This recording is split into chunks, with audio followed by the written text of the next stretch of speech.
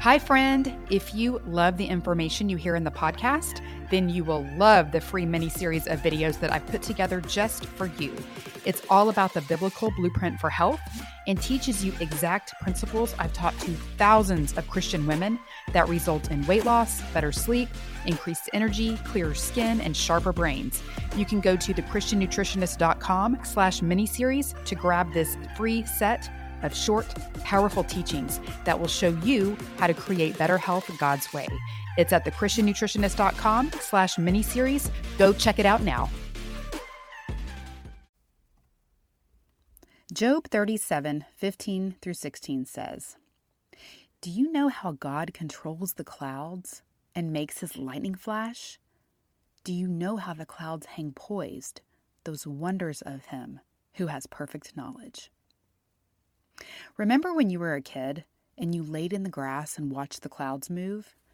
It was magical to see them become recognizable shapes like a heart or a dolphin or a car. Little did you know how therapeutic this simple activity was for the mind and for the body. Cloud watching is a peaceful, almost meditative act that relieves stress and enhances mental health. Engaging the imagination is a healthy brain activity that most of us don't do very much. We're too busy imagining all the things that could go wrong instead of imagining all the things that could go right. And we're not taking the time to dream big and imagine what's possible. As you lay in the grass watching the clouds, you exercise the part of the brain that sees possibility. Not to mention all of the grounding benefits you get by stretching your full body out on the earth.